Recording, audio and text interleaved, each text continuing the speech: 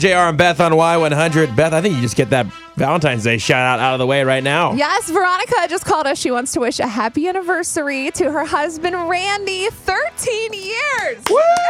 Yes, Now, if that wasn't motivation enough, we now have Beth's morning motivation. Beth, what do you got? Remember to love yourself first, because that's who you'll be spending the rest of your life with. So it doesn't matter if you have a Valentine or if you don't.